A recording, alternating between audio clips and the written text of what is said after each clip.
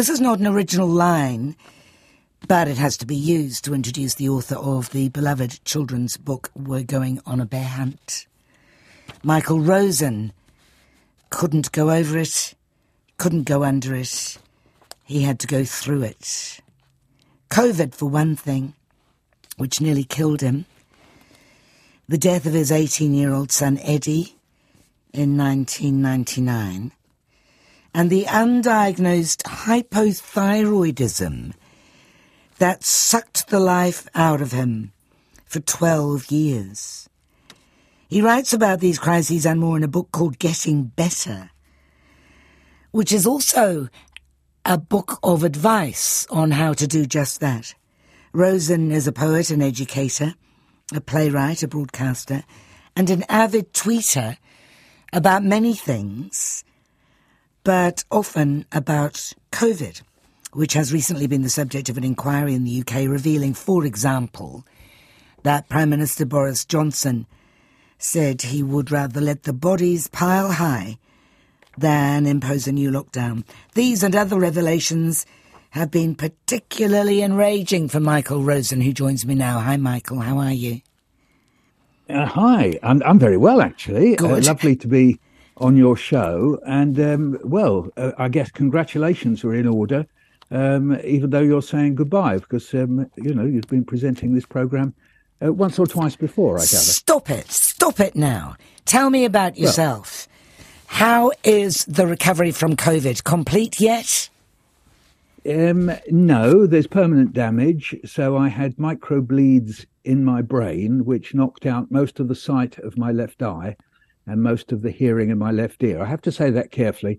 I sometimes end up saying most of the hearing in my left eye and most of the sight in my left ear, because one of the other features of post-COVID is you can get a bit muddled. When I said that to a child, I said I lost most of the sight from my left ear. She said, "No, you wouldn't have." She was quite cross about that. She was only about 5. Is this long COVID, Michael, or is this just the after effects of the extreme form of COVID that you suffered? I think it's mostly when people talk about long COVID, they mean this extreme fatigue. So they do something active like washing up or walking to the shops, and then just collapse exhausted for the next few hours. That hasn't happened to me. No, this is a more permanent damage as a consequence of the fact that COVID, which people often think of as a respiratory disease, in actual fact is also, or even primarily, as in my case, a vascular disease. That's to say it affected the veins and the arteries and gave me blood clots and aneurysms. So that was why I've got the damage in my left eye and left ear and numbness in my toes as well. The extraordinary thing about you is that you are now busier than you've ever been before in your life. And you also, on what was formerly known as Twitter, take on people whose minds will never be changed about, for example, the vaccination. Why are you doing that? I shouldn't. Yes, no, it's a good point. I'll take that almost as an admonishment. Yes. No, don't. But it's a terrible waste of your energy, I would have thought. No, I feel sometimes that I almost have a duty to do it. That as someone who's benefited, I believe, from vaccination, for example, or alternatively, people telling me that COVID was either invented or was just a cold. And I say, well, that's not how it affected me. So that at least people know out there that some people who did experience COVID in the way that I did can say that, because there is this extraordinary thing. We've seen various people on television saying things like, well, I don't know anybody who suffered from COVID, so I don't believe in it. And then I always feel like saying, well, you perhaps have never met anyone who was murdered. So what, do you believe that no one is murdered? There's a kind of, if I wasn't there, then it didn't happen theory, which does disturb me sometimes because it defies rationality. So I feel that I have to chip in with my 2 pennyworth, as we still say in England, if you're my age, to say that, well, actually, this was a real lived experience. So I feel a kind of responsibility, if you like. And there are still people who tell you that the reason you got so sick was because of the vaccination.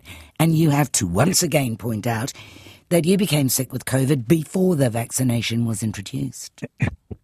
Yes. I mean, I do laugh when I do it because I sort of think there's somebody who doesn't know me, who wasn't there at the time, and they say, yes, that's right. Well, you got sick because of the vaccination. And I say, well, this was March 2020, and actually the vaccine wasn't invented. I mean, it has to have its own hilarious aspect, if you like, that someone is telling me this. And, they're not a doctor. They're just nearly always some anonymous person with 3 followers. But I just think there's a public need to point out there are people saying these wrongnesses. And are you over your absolutely natural outrage at the revelations that came out of the inquiry into the UK's response to COVID? No, I haven't got over that yet. That's in a way more damaging than anything else. I mean, if you look very closely at the wording, it comes from the notebook of Patrick Vallance, who was the key government scientist at the time. And he was jotting down what people like Boris Johnson and our present Prime Minister Rishi Sunak was saying. And they were saying things like, well, if people die, that's okay. Let the bodies pile high, as you just said there. They've had a good innings. They've had a good innings. So you go to the cricket field in order to get your analogies for life. And then people were due to die anyway. I paraphrased that one. And what you have there, it was their time had come. You get a strange mixture. I mean, what is it? It's as if somehow or other life is a game of cricket, but somehow or other the scorecard has been written before we've played. And that people like Boris Johnson think, or Rishi Sunak indeed, may think that somehow or other that is life. And so it's a very strange mixture between the people that Dickens was criticising with A Christmas Carol, namely the people inspired by the philosophy of Malthus, that if only you could have fewer people, you wouldn't have any poverty. And on the other hand, the philosophy of somebody like Calvin from much earlier, who thought that we were all predestined to be either saved or not saved, or live or not live. And so you get a horrible mixture between Malthus and Calvin determining our lives. I mean, we all remember that lovely song, Que Sera, Sera. But that's just a song, and it's a way of, seeing us through the next minute, the next hour, the next day, Que Sera, Sera. But you can see Boris Johnson, who prides himself on this classical education and knowing his, fallacies of Roman logic and that sort of thing, actually saying, well, if people die, so be it. Well, that is Que Sera, Sera, from a prime minister. Now, you had a prime minister going through COVID who took a completely opposite view, who thought there were active steps that you should take. Well, clearly at the beginning, at any rate, that's to say February and March 2020, Johnson thought, if they die, so be it. Que sera, sera. I get the feeling that you feel some moral obligation to be as busy as possible now to prove that there is life in you yet. It's possibly a bit more egotistical than that I enjoy it. I can't see much point being the person I am, being inactive. So I'm not saying that everybody's got to be active if they don't want to be, sitting on your backside or watching some sport or doing some gardening. These are all terrific things. But being the person I am, I can only make logical sense of my life if I'm active, writing and performing in schools and doing radio shows here in Britain. That's the only way I can make sense of my life, really. And this is the message that we get from your book. Getting Better is how you've coped with the death of your son, Eddie, for example. You had to get on with life. Eddie died from meningococcal septicemia in just a matter of hours. 1 minute he was feeling off colour and the next morning he was dead.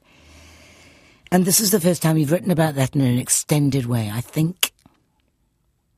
That's right. I'd written some fragments, if you like, which I put together in a book called Carrying the Elephant. And that, for the time being, was a kind of holding activity. It kind of sorted it for me. Sometimes writing in fragments is very useful. You don't have to do a great linking narrative. You don't have to turn it all into one great logical piece. And that was good. That helped. I could just write down the little tiny bits that I remembered, or I wanted to say how I felt. I remember writing a little line like, one of us fell off the boat. We didn't have time to say goodbye. Then it was just a little thought, almost like a little Japanese poem, like a haiku sort of thing. And that was okay. But then as the years have gone by, I sort of felt that I had to make this longer narrative, logical narrative that we're used to doing when we write stories or when we write a piece of non-fiction, say in a newspaper or even in a whole book and so on. And so I felt I needed to do that in order to put it's in a way, it puts it to bed. I don't mean you kill it off, which of course is not a very nice metaphor to be talking about that, but it is a way of resting it, putting it to sleep in a comforting way. If you can write out a narrative, if anybody is going through bereavement, or in a way we all do at some point in our lives, one way to assist yourself, if you like, is just to sit there and calmly write out the narrative of how that person went from your life, or anything important about them. And there's something calming about doing that. In the book, in the chapter in which you describe the death of Eddie, who sounds as if he was just a fantastic kid, you say, I then met Emma, we got married, we've had 2 children. There would be nothing more absurd or offensive of me to say to someone who's lost a loved one than get married, have some kids. It's just that you're trying to be honest, and you're also signalling that life can go on alongside the grief.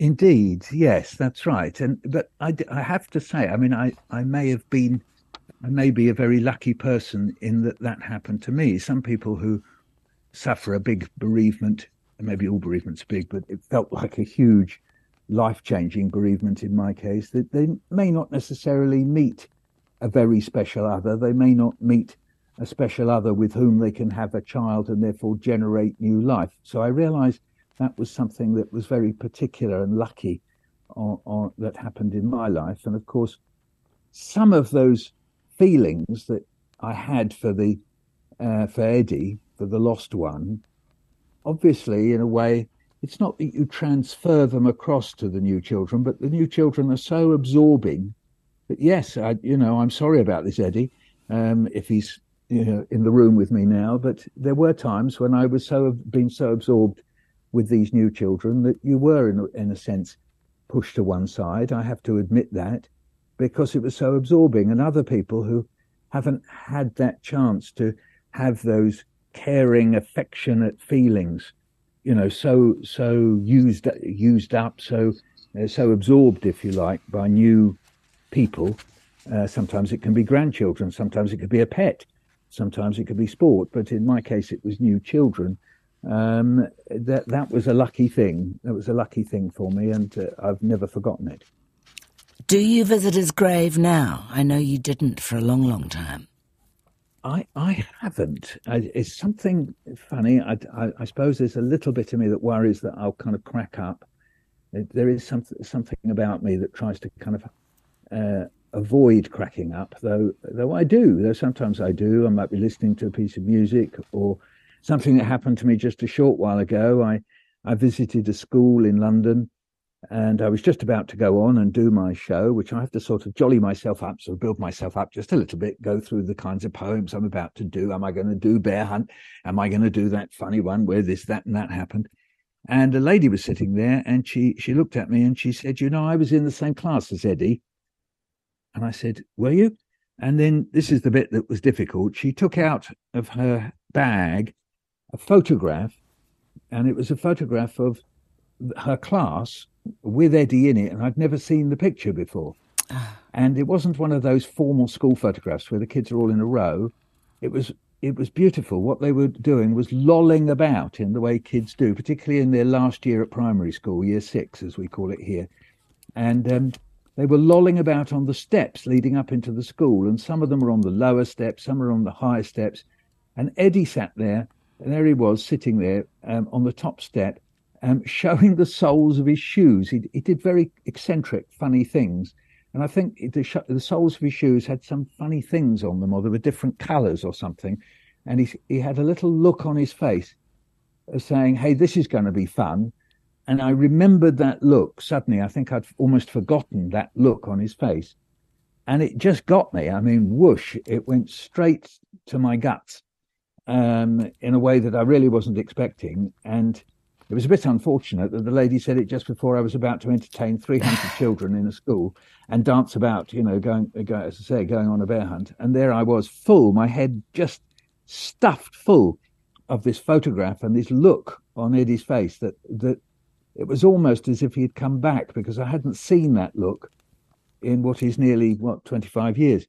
And so there are these moments, but I do try to, sometimes I do try to avoid them. And I think when you say, have I visited the grave? I haven't yet, but I will.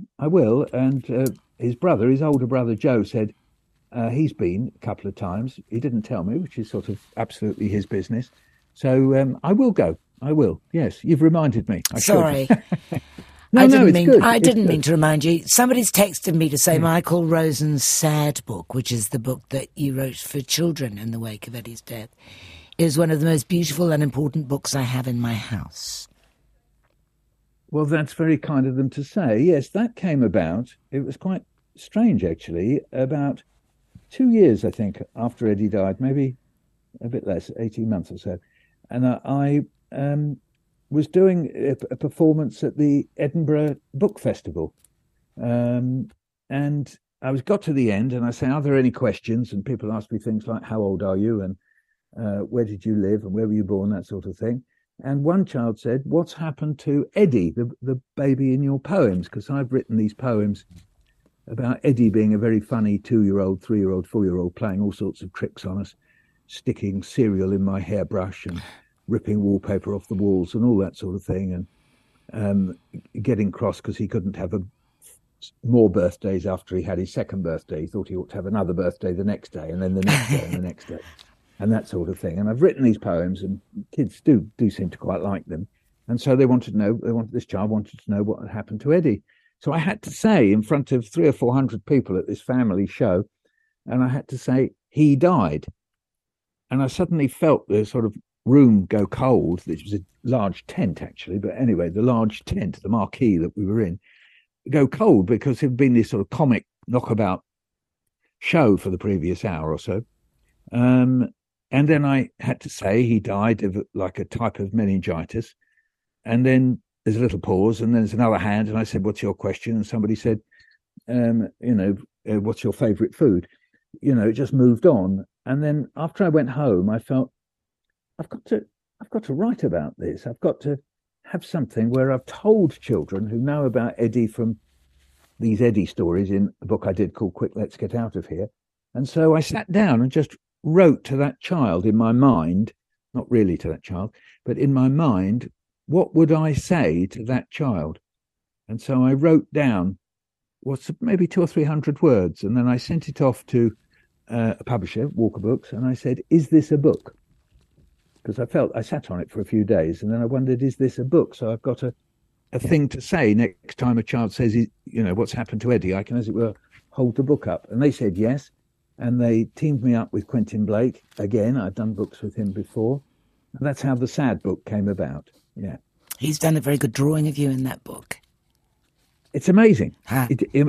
And many things. I look at that book and it's a huge comfort to me because what he's done and what he's so brilliant at is he's kind of read me, interpreted me, and then put that on the page. So I can look at it. And even though it isn't me, because it's drawings, it's not a photograph and it's not reality, but when I look at it, it feels in a way a little bit like a mirror, or at least an aspect of me. But what's lovely about it is he's a very, very sensitive person who sees situations and can interpret them with his line and his wash of his pictures. And I feel at home in the book. It's quite hard to describe, but where there's a bit of me walking down the street and looking at a train going past, and there's cranes and buildings. And that is me, totally. I mean, I was today. I was, walking along a street in the centre of London, and there's always cranes up in London. They're always building something that nobody wants to live in. I was looking at it and thinking, oh, wow, that is me. So he grabs those things. He knows how to do that. So it's a very comforting place for me to be in that book. When did you discover, I mean, you spent 40 days and 40 nights in a coma in hospital. You were in intensive care for 48 days. You were in a rehab hospital for 3 weeks. Extraordinary experience. Literally, you died and came back. When did you discover that people had put bears in their windows in honour of We're Going on a Bear Hunt all over the world? Yes, I think the problem with answering that question is like this. Anybody who's been in a coma for more than 10, 15 days is that your sense of who you are is all mixed up. It's like you've been in a liquidizer, right? So you come out of it, and though you might be answering questions and seeming to be quite logical, would you like something to eat? Yes, please. Well, a day later, you may have forgotten it, that you said that. And then, even if you remember it, you're then confused when you're remembering it. It's very hard to explain, but basically, you don't come out of a coma. What happens is that you go through various stages in which you are 90% unconscious, 80% unconscious, 50%, 30%, 20%, 10%. So you taper into consciousness. Do you get me? Mm-hmm. So if you say, when did I realize that people have put teddy bears in windows? Well, I probably realized, in inverted commas, the moment the first person told me. The only problem is the next day I would have forgotten. So somebody came to me and said, they're putting teddy bears in the windows, and that's like to do with bear hunt. And I'd go, oh, wow, really? Not knowing that they'd told me the day before. Anyway, my memory's got a bit better since then. But yeah, it's handy to know, isn't it? Yeah. So I would say by the time at the end of rehab, so by then I'd been in hospital, as you say, 3 months, I was retaining stuff that people were telling me. And even now, I can remember things from that rehab period, even though I can't remember, say, day 42, day 43, day 44. So that's, in other words, when I'm just coming out of the coma. So I can't remember that. That's a complete blank. I've even seen film of me talking to the consultant. The consultant comes up to me and he says, "Hey, Michael, you've got children." And I say, "Apparently." Now, whether I was trying to be funny or whether I genuinely didn't know that, that somebody had just told me the day before, "You've got children." And I said, "Have I?" And I'd forgotten that I had. I've no idea. But I've no recollection of that particular conversation. So there's layers of unknowing that if I wanted to be disturbed by it, I could be, but I'm not. Your book, Getting Better, of course, describes that. Of course, describes Eddie's death, and also, I mean, among other things, your family afflicted by the Holocaust. But it also describes your hypothyroidism, which, as I said, was not diagnosed for 12 years. And the extraordinary effect it had on you, to the extent that I get the impression you were reborn as soon as it was diagnosed and you got the right powder to eat. That's right. It's a very peculiar illness. It's an autoimmune illness. That's to say, your own antibodies end up consuming one of your glands that produce a hormone that you need. You need pretty well all the hormones that you produce, but the thyroid hormone, known as thyroxine, goes into every cell in your body. And if you haven't got it and it starts affecting you, you get very cold, you get very sluggish, you've got no energy, and eventually you will in fact die. Before they discovered this illness, people just used to basically turn into a kind of blob, as I used to call it, but a kind of blob, and just fade away. And you were a bit blobby. Yes, oh, very much so. I mean, there are photographs of me, and I look a bit like those rather serene pictures of the Buddha, a great big wide face with which I don't have. I mean, I don't have a big wide face, but I did with that. It's a bit hard to describe, but it's what's called edema or mixed edema. And it's basically fluid retention in the bits underneath the skin. So basically you're puffy.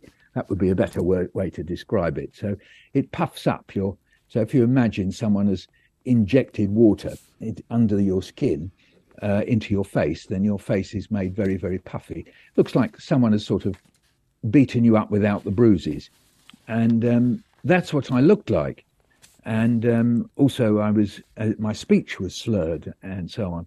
So when it was diagnosed and I immediately started receiving treatment, and luckily it's one of those autoimmune illnesses where the treatment they give you replaces what the gland produced. So that's pretty handy. So it replaces it. So it pretty well works in 90% of people.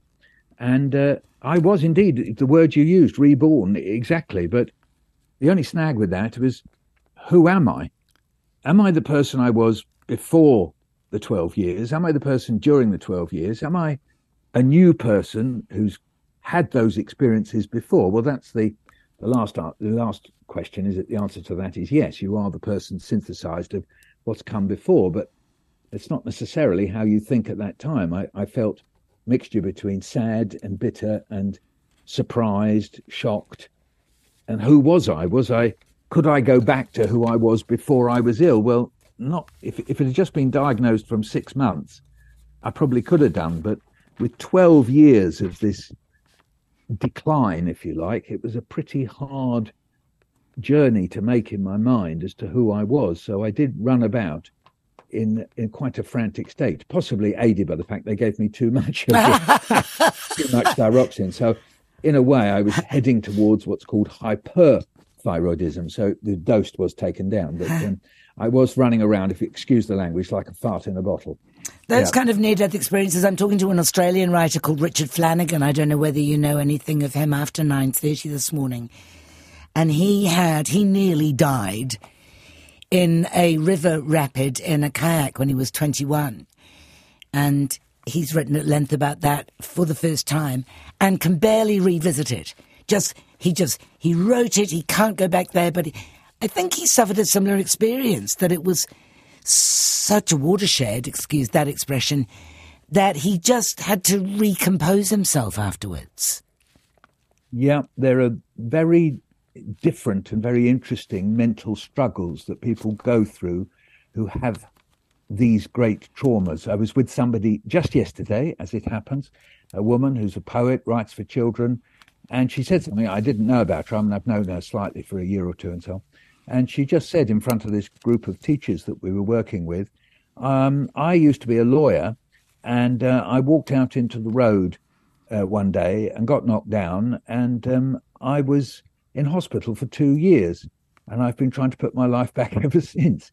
And you could hear the room go quiet as they thought about this, of some terrible accident that she's obviously survived, and she's very physically okay, and looking at her. And again, it's this thing of where people have to put themselves back together. You hear about it. I think he's quite popular in New Zealand, isn't he? Freddie Flintoff, the cricketer, English cricketer. And he's been on this program we do over here called Top Gear. Maybe it reaches New Zealand. Yes, it does. Where doesn't it reach? No, indeed. They prat about in cars. Anyway, the very sad thing of he got a terrible accident. Well, he's going to have to put himself back together mentally. It's going to be a big, difficult thing for him. So many people have to do these things, and we need help.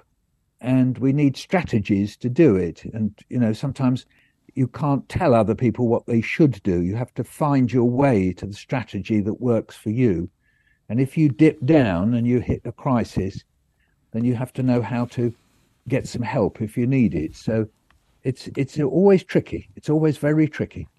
I am asked to tell you that your poem, Mart Was My Best Friend, is one of the most beautiful that Susie has texted me, this most beautiful that she's ever read. Oh, well, thank you, Susie. And speaking of poems, speaking of poems, Michael, yes, you penned a poem on the occasion of the 60th anniversary of the National Health Service, which came into its own once again as a consequence of COVID and the health workers who went above and beyond to serve people like you, saved your life, and has become a bit of an anthem for the National Health Service. Yes. I wondered if you would read it for us, please. These are the hands that touch us first. Feel your head, find the pulse and make your bed. These are the hands that tap your back, test the skin, hold your arm, wheel the bin, change the bulb, fix the drip, pour the jug, replace your hip.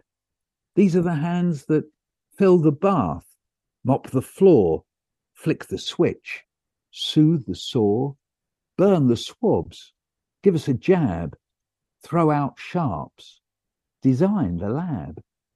And these are the hands that stop the leaks, empty the pan, wipe the pipes, carry the can, clamp the veins, make the cast, log the dose, and touch us last.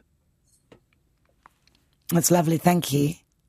I'm sure that meant a lot and still means a lot to the health workers. I hope so. I hope it says how much I personally appreciate what you do, what you've done. Also, every time someone puts it up, it's somebody else saying how much we collectively appreciate what you've done.